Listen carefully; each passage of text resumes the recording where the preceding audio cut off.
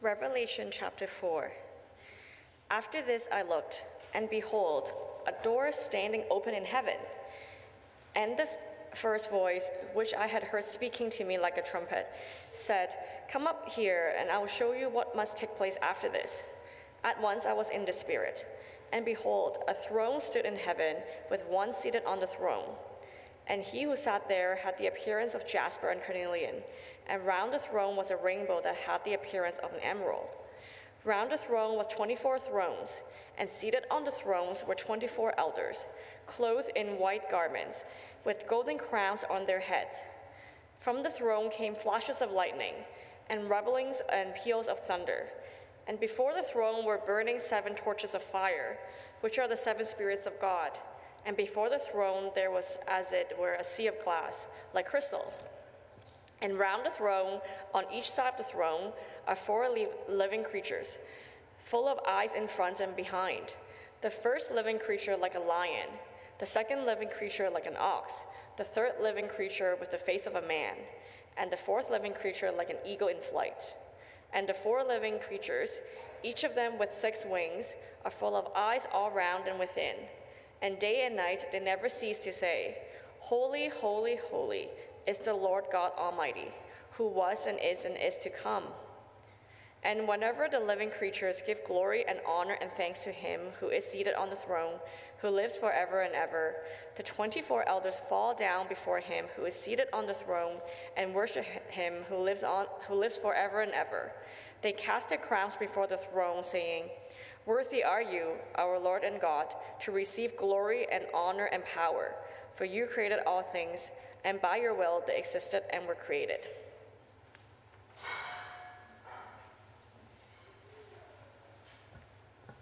If you were here last week, you may remember that Jesus set an open door before the church in Philadelphia. Remember that? That they might look through this door spiritually into heaven's realm and be refreshed and commune with God in some sense. Well, I'm so happy that we get to actually look at Revelation 4 this morning, because it is the open door. It is how we gaze into the heavenly throne room and see what John saw, or at least how he could describe it using as much human language as possible. And I was thinking about this week, I think the best way to describe what John sees in heaven through this door is worship. Heaven is full of worship. So we're going to go through these verses and pick them apart. There's so much imagery there. We could spend all day describing each eyeball on each wing. But we're just going to look at the big sections and see what's going on in this worship ceremony. We're going to look at the throne. We're going to look at the 4 living creatures. And we're going to look at the 24 elders. And look, if you're not a super worshipful person, if maybe you're even just sort of trying out the Christianity thing, and or you're a Christian, but it seems like your heart just lately hasn't been in it, or it seems like every bit of the divine experience seems to just slip through your fingers. If any of this describes you, let me just invite you to sit back and observe the worship going on in heaven.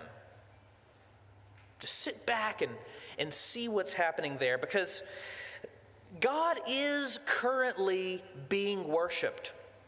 He's got his worship. It is happening. And as we recenter ourselves around him and see what's going on too, we will also start to worship. So let's look at the throne. Let's look at the 4 living creatures. And let's look at the 24 elders. And heads up, just so you're not looking at your watch as we go through this, I'm going to spend about half the time looking at the throne, and then we'll split the other half between the living creatures and the elders. So the throne.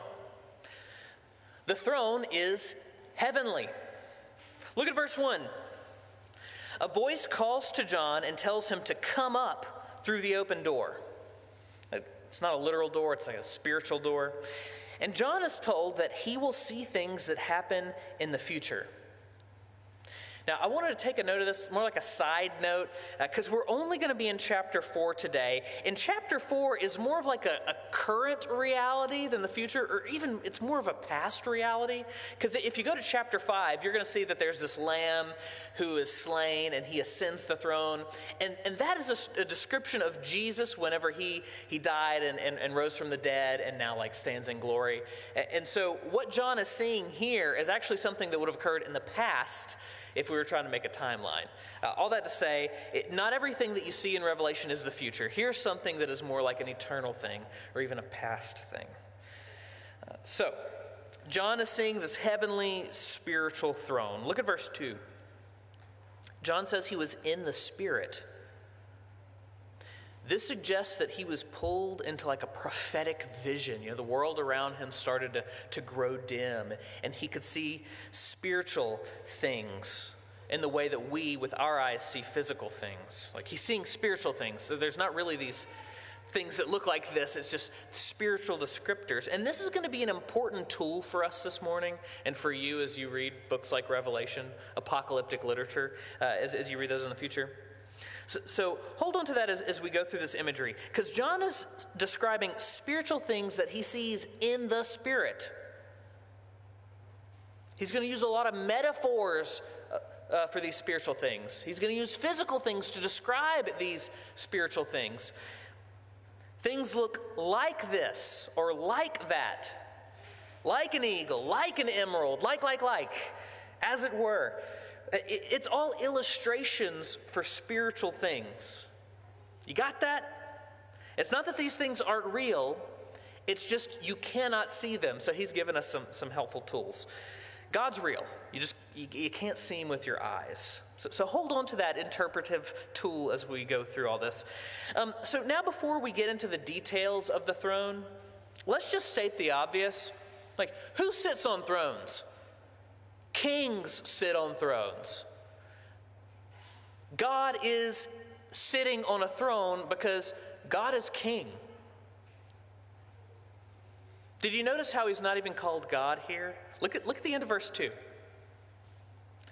How's he described? He's described as the one sitting on the throne. Not that he's not God. It's describing God in relation to his role. John is focusing us in on his kingly role in this moment. The Bible often refers to God as being a king, or like a king, because he's the one who does what kings do. He protects, he governs, he makes the laws, he punishes the evildoers, he rewards the good doers. And so it's no surprise that we see God in Scripture adopt this physical imagery of a king to describe himself and how he deals with his people, his chosen people. And not only his chosen people, but like all of the universe. God's been on the throne, the metaphorical throne, longer than thrones have existed. He's the king who decided the laws of physics. He's the king who tells electrons how to move. He's the king who decided where to put the oceans and where their boundaries would be every day of the year. He's the king who nurtures the ground by sending his rain clouds. He's the king who put Pluto in its orbit. He's the king who told the 3 stars of Alpha Centauri to be over there and to burn for this number of years. God's the king of everything. God has always been the king on the throne. And long after our human kingdoms rise up and fall into the dust, he will still be king. God will still be the king on the throne.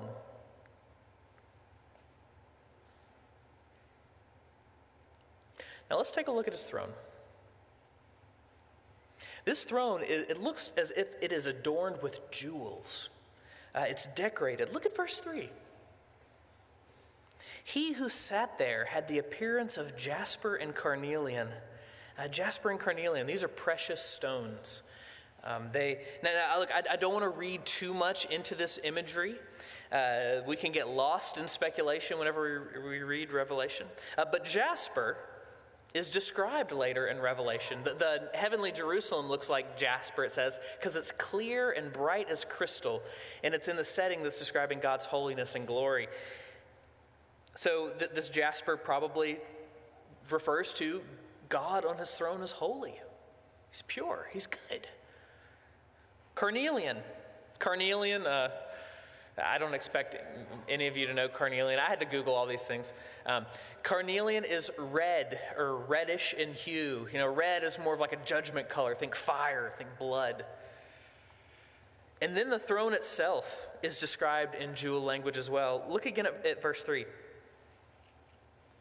And round the throne there was a rainbow that had the appearance of an emerald, like the shining, twinkling rainbow, jewel-esque thing. Now, the rainbow is very important in the story of Scripture. It pops up a few times, and from the beginning of the Bible to the end of the Bible, we see the rainbow. And the rainbow is an image of God's mercy. So whenever God created the earth, and then the earth was spoiled because of sin, he made a new creation. He flooded the earth. He judged the earth.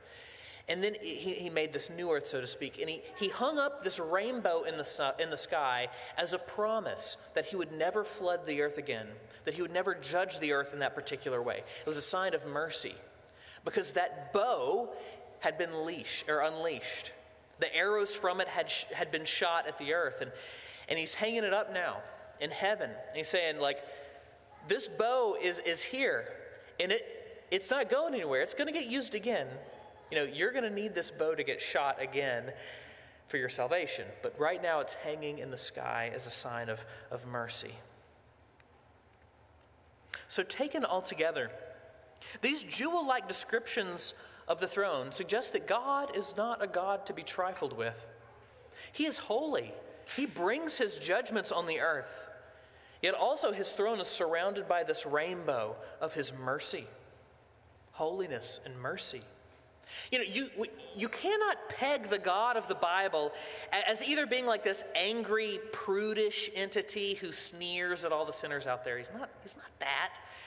Nor can you peg him as being like this chill, anything goes, heavenly bro. You can't peg him as that. He's the God who is holy and demands holiness, but also shows mercy. And every bit of that is beautiful, like a jewel. Okay, so the next thing that we see about this throne is that it extends from heaven to earth. He rules over men, elders, 24 of them. Look at verse 4. They're sitting on 24 thrones set in a circle around his throne. It's like God's rule and reign is radiating out from his throne onto these other thrones on the earth. It says his holiness is reflected in their white garments. His kingly reign and rule is reflected in these crowns that they're wearing on their heads. Now later we're going to talk more about these elders and see their connection to like ancient Israel and the church and stuff. But the point here, like the surface level point, is that God's throne governs all other thrones. King of kings, Lord of lords.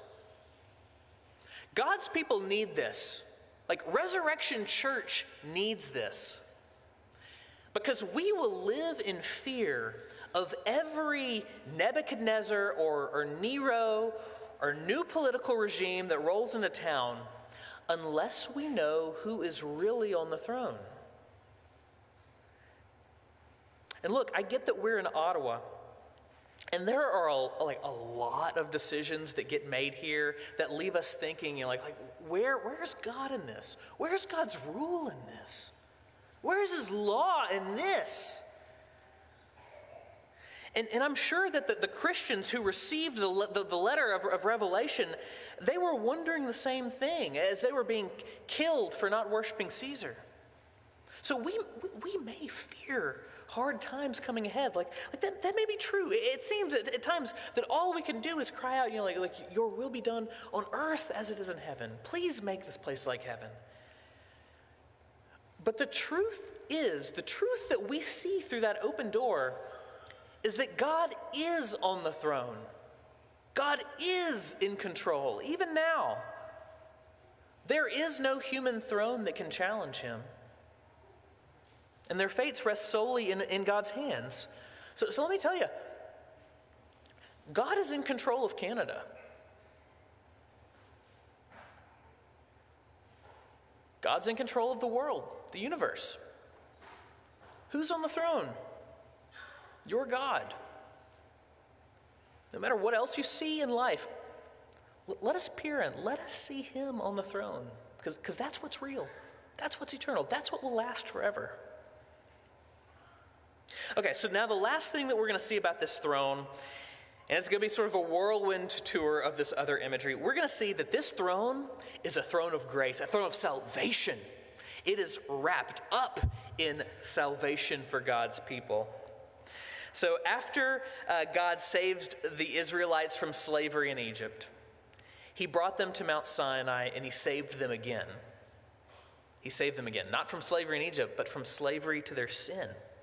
He gave them the law, which showed his holiness, like the holy standard which they were made to live by. And he also gave them the sacrificial system, which gave them mercy and salvation. He was saving them there. Holiness and mercy. And how was God's presence on Mount Sinai described? You people who know the story, how was it described? Look at verse 5. Just like it appears here, lightning and thunder and fire. Dreadful on the surface, like there's a God here on this mountain. But at the heart of that, grace and salvation for his people. Same thing with the 7 torches of 7 spirits we see here. You can go trace down the cross references later, but this imagery, it comes from a mix of prophecies, like the throne in Daniel 7 with fire spilling out. Ezekiel, like these burning coals around it. In Isaiah 6, like these coals that cleanse the lips of the prophet. And Zechariah 4, where there's these lampstands, these spirits that are promising that a new temple will be made where God's people can meet with God. It is a story of salvation. And all these prophecies, all these fire, all these torches and spirits. Same with verse 6. The sea of glass, the crystal sea. Now, look, this is one that I think is really hard to interpret. And lots of people have their opinions, so I invite you to form an opinion on this and send me an email telling me what you think it is. All the interpretations of this crystal sea, the sea of glass, that they hover around salvation as well. Some people, they think that the sea refers to a wash basin, like how they had at the temple where worshipers would go, they would cleanse themselves and be like made ritually pure, a symbol of them being cleansed from their sins so they can be in God's presence. Other people think that this refers to the raging seas that God calms. Like you go read the Psalms and God calms the seas which represent Israel's enemies, and he brings peace. Other people think that this sea, this crystal sea, actually refers to the Red Sea crossing. And whenever I first heard that, I was like, what in the world? How did they get that? Actually, in Revelation 15, if you go and read, there's a group of people standing next to a sea that is crystal, is what it says. It's crystal, and they're standing either next to it or on top of it. The Greek's hard. And they're singing the Song of Moses, which is what the Israelites sung after they passed through the Red Sea. So those are some options. There are more options. I've got my own theories that I don't know how to interpret this. But all these options really point to God saving his people. So email me what you think it is. Okay, let's breathe. You can wiggle in your chair. That was a lot. That was a lot of imagery. We got in deep in like 50 million places in Scripture. You don't need to remember it all. You don't need to understand all that. So if you're thinking that you're like, oh man, that was hard to follow, that's fine. What you need more than anything else is to have this throne at the center of your universe, at the center of your worship. Look, human beings cannot help but worship something. You could be the most atheistic, secular person out there, and you are still worshiping night and day. What do I mean? Like, look, we're going to put something on the throne. We've got like our little thrones and our little personal universes, as if we could create our personal universe. We have these little thrones, and we will put something on it. We'll put money on it, admiration. We'll put pleasure on that throne. We'll put security on that throne. Something will be at the center of our universe. And this matters, because we will do whatever that little throne asks of us. We will serve it, but it will always let us down. Look over your life. You try and serve security. You try and make your life as secure as possible. You probably feel pretty insecure. It's never enough. You put whatever on that throne, and it'll come back to bite you. So worshiping pleasure leaves us in pain. Worshiping security leaves us in fear. Worshiping the admiration of others, it makes us feel like a fool. But there is one. There is one who sits on the throne that is above every throne. One who knows what is truly right, truly good. We want to know his holiness, like that God. There's a God sitting on the throne who will come and judge to make sure that all of creation fits into his holy standard. There's one who looks at you and shows you mercy, offers you a royal pardon more beautiful than all the colors of the rainbow. So let us gather around him and worship. Okay, so that's the throne. I told you that section was going to be twice as long as all the others. That's the throne at the center of heaven's worship. Now let's look at the four living creatures. The four living creatures. Okay, I'm an avid memer. Memes, you know what memes are? I hope most of you knows. You can come ask me later. One of my regular husbandly duties for my wife is to supply her with good memes. That's all I really use Instagram for. And I've really enjoyed the recent wave of biblically accurate angel memes. You know what I'm talking about? Look it up later. The internet has really grabbed onto this idea that angels in Scripture are not like fat little winged babies. The internet gets this. Like the church needs to catch up. We need to stop painting little babies on the wall. The internet has understood that angels are mind-breakingly bizarre in how they appear. They're the sort of creatures that when you see them, they have to cry out like, do not fear, because you will fear if you saw the things that we see here, the biblically accurate angels. So if they're not fat little winged babies, then what are they? Look at verse 6. They are creatures covered in eyes, in front and behind. Verse 7, lion-esque, ox-like, human-faced. One of them looks like an eagle mid-flight, swooping down. Verse 8, 6 wings. And the wings, they're not just wings, the wings are filled with eyes, a flying mass of eyeballs. And they are constantly chanting in worship. Okay, so what do we make of this? Well, let us gather all the data we can from Scripture, and then we will draw some conclusions and figure out why this is important, why this is here, why we need to know this. So these creatures are cherubs. Ezekiel chapter 10, verse 20. You can go look it up if you want it. Ezekiel sees these same living creatures, and then he says, I knew that those were cherubs. Those are cherubs. And so this week, I refreshed my knowledge of cherubs. I got deep into cherub lore in the Scriptures. And here's what I found. Cherubs are God's special throne attendants. They are his Praetorian Guard. They are the angels who surround him closely, they're always with him. Cherubs protect the Garden of Eden. They're out there with a flaming sword, protecting God's presence in the tree of life. Cherubs, they are what are depicted on top of the Ark of the Covenant. From I may have seen Indiana Jones, there's these angels with their wings out over the Ark of the Covenant. And what they're doing is they're actually surrounding the mercy seat, which is on top of the Ark of the Covenant. And what is the mercy seat?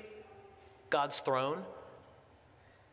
Cherubs, they are woven into the curtains of the temple, and they're carved into all the curtains, and they're carved in the wall of the temple. Cherubs actually act as God's chariot. We see God flying around on them in Ezekiel. And also, there's a psalm, one of David's songs. It's actually in 1 Samuel. And it describes God as riding on a cherub. Hezekiah, in his prayer in Isaiah 37, he prays to the God who is enthroned on the cherubim. So in all of these instances, these specific type of angels are depicted as God's most trustworthy servants, his closest servants. So what's going on with their bizarre appearance? People debate this. Some people think that, they look like these animals and creatures because it's like they represent all of the created order. I was thinking about it, and I was reading other commentators. I think a more persuasive interpretation of their appearance is just how we interpreted everything before. These are physical things that help explain spiritual things. And so these physical attributes explain spiritual attributes. So, like a lion, these cherubs are fierce and powerful. Like a human, they are intelligent. Like an ox, they are servants who will get the job done. And like an eagle, they are swift to carry out God's commands. And the eyes, let's not forget about the eyes. They are covered in eyes. They are filled with eyes. These eyes search everything. They know everything. Nothing can be hidden from their sight. It's as if they are God's eyes in the world. They can see everything, and they even know themselves. The eyes are on the inside too. They're like the perfect servants. And they're chanting. Look at verse 8. They never cease to say, "Holy, holy, holy." Now, some of you know where this song comes from. Not the hymn, but like the song itself, which comes from Scripture. Some of you know it comes from the prophet Isaiah in the Old Testament, where these angels with 6 wings are chanting, "Holy, holy, holy."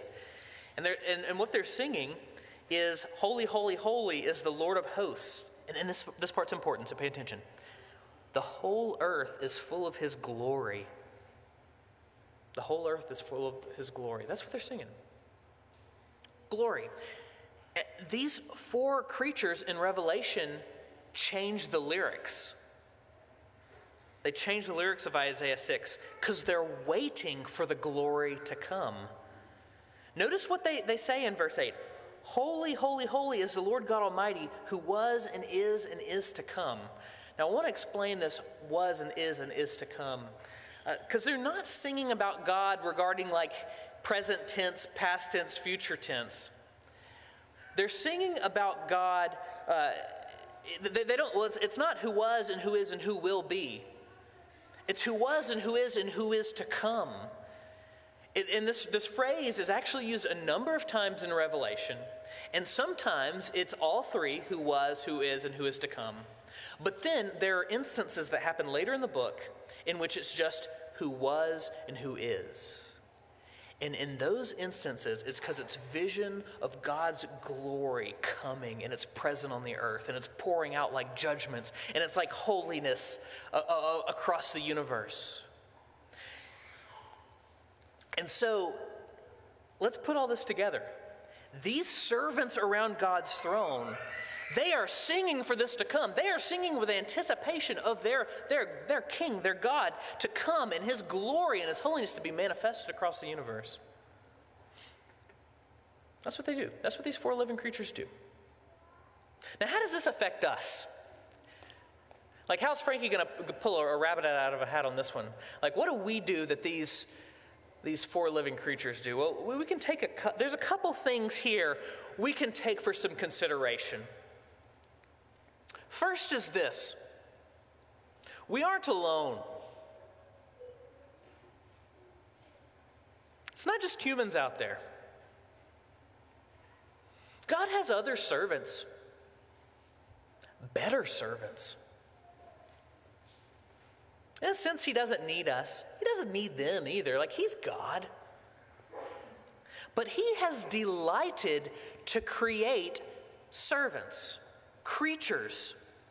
He made these beings, and he has endowed them with a purpose. Their purpose is to serve him, glorify him, enjoy him forever. And look, you need this. I need this. Because us humans, we take so much unneeded pressure on ourselves whenever we get this wrong. And tell me if you got this wrong. Like, God has given us a purpose to glorify him and enjoy him forever. And it is a crushing thing for us to replace that purpose with any other purpose. Like earlier, I was saying, you make stability or security your purpose in life, and you will always feel the opposite of that. You will never feel stable enough. That will crush you. You were not made for that. That is not your task. You are a servant to serve the Lord, to glorify him and enjoy him. Yeah, like the Lord wants you to have delight and pleasure in things, but that is not your chief purpose. What is your highest purpose? It's about him. So whenever you're fretting in your life about, oh man, am I going to give my family everything that they could ever want in this life? Am I going to make my spouse as happy as I can? Am I going to get enough? Am I going to be loved enough? Don't let those things crush you. Your purpose is to serve this one seated on the throne. Put that in a spot. Everything else will fall into place. The second thing to note about this is this. These creatures are longing for his glory to come to earth. Just as they surround God's throne and that they crave the fullness of his glory to come, so too ought we center our lives around God and truly want him to come here. Is the coming of the Lord bad news to you? Think about that. Dwell on that. He is delightful. He is good. Let us really desire him above all other things. The throne, the 4 living creatures, and lastly, the 24 elders. Look at verse 10.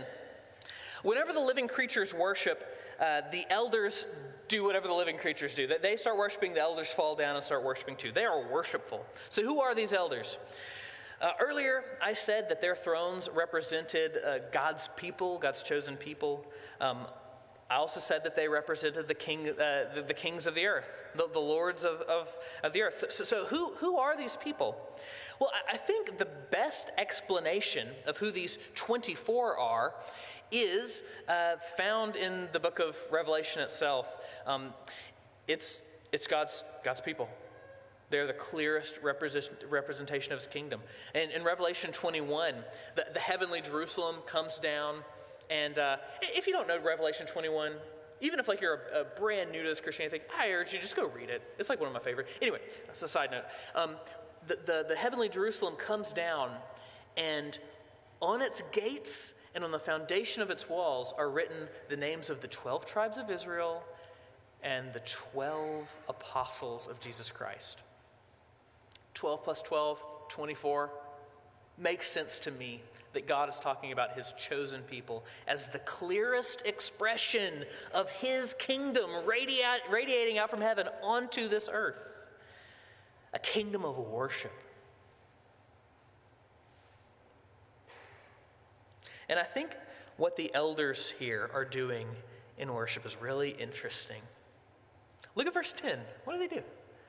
They cast down their crowns.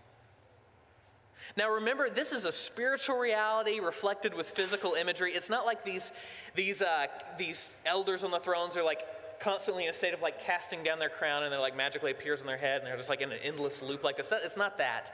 It's a spiritual thing. It's just using a physical image. So don't get lost in that imagery. It is a spiritual representation of them saying that, you know what, I'm not the real king, God is the king. Yes, they have crowns. God made humans with crowns on their head.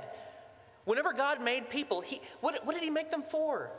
To have dominion over his creation. They were to act as his vice regents of the universe. They walked around and they were supposed to rule as he would rule, in his stead, so to speak.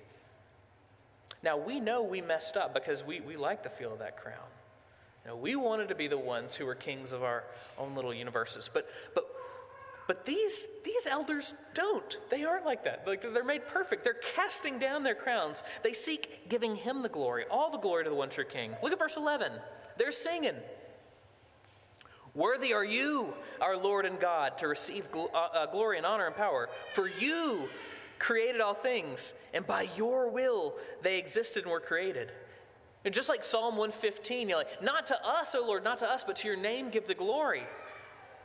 Like, these elders, they understand that they came from dust, and all their skills, all their rule, it is just an image of the one true King, a reflection of his glory. Like, their greatest joy as people who sit on a throne and wear a crown, their greatest joy is adoring the one who made them. Now you don't wear a physical crown on your head. Well, maybe some of you little ones do, or some of you older ones, I just haven't seen you wear a crown. All of you, though, you have a crown because you are an image bearer of the King. All of you walk around with symbolic crowns on your heads. You are God's servants, his vice regents on planet Earth. That is what it means to be human. Like, you're not an animal. You're not made just to survive. You are made to make this place flourish like a garden. Whenever we look at all the mess that humans have done on this planet, and there's a lot, it stems from this. We have not ruled as he would have ruled. We have not sought his glory. We have looked at this planet and said, "I'm going to take this. I'm going to make this mine. I'm going to consume." But is that what our God is like? He is a God of giving. He calls himself a servant in Scripture. That is what humans were made to be. And look, your kingdom may be small. You may be like king of a few children, the ruler of your bedroom, your room. You may be queen of the backyard garden. But look, all the authority that you have been given in life, whatever it is, use it for God's glory. Cast down your crown before him. Rule as he would rule. Seek the benefit of others. Look, if we're honest, we really messed this up. I look at all the places I've had authority and I've misused it. We have rebelled against this God. We have ravaged this earth. We have harmed his creation. We deserve his judgment. So this is just a snippet. Go read Revelation 5 if you want the full thing. But it is a marvelous thing that this God on this crown, this eternal one who is king of all, stepped down from his throne and became a human so that he could stand in the place, our place, as rebel kings, and have a crown not of gold, not of glory, not shining like a diamond, but a crown of thorns pressed into his head as he took our place in judgment. As that rainbow of God's wrath was released into him so that humanity could be restored and renewed and be made holy. That's the king who now rules in glory. That's the king we should have at the center of our lives. That's the throne that I want to bow before. So let us cast our crowns before King Jesus. This throne, these 4 living creatures, these 24 elders, they point us to the way that things are in heaven and the way that things are supposed to be on earth. And John saw this vision with spiritual eyes and wrote it down so we could treasure this vision in our hearts. A vision of God's throne room. A vision of worship. Let's pray. Father, Son, and Spirit, you are holy, holy, holy, glorious in judgment and glorious in mercy. Help us to live with heaven's eyes. Help us to worship. and come quickly, we pray. Amen.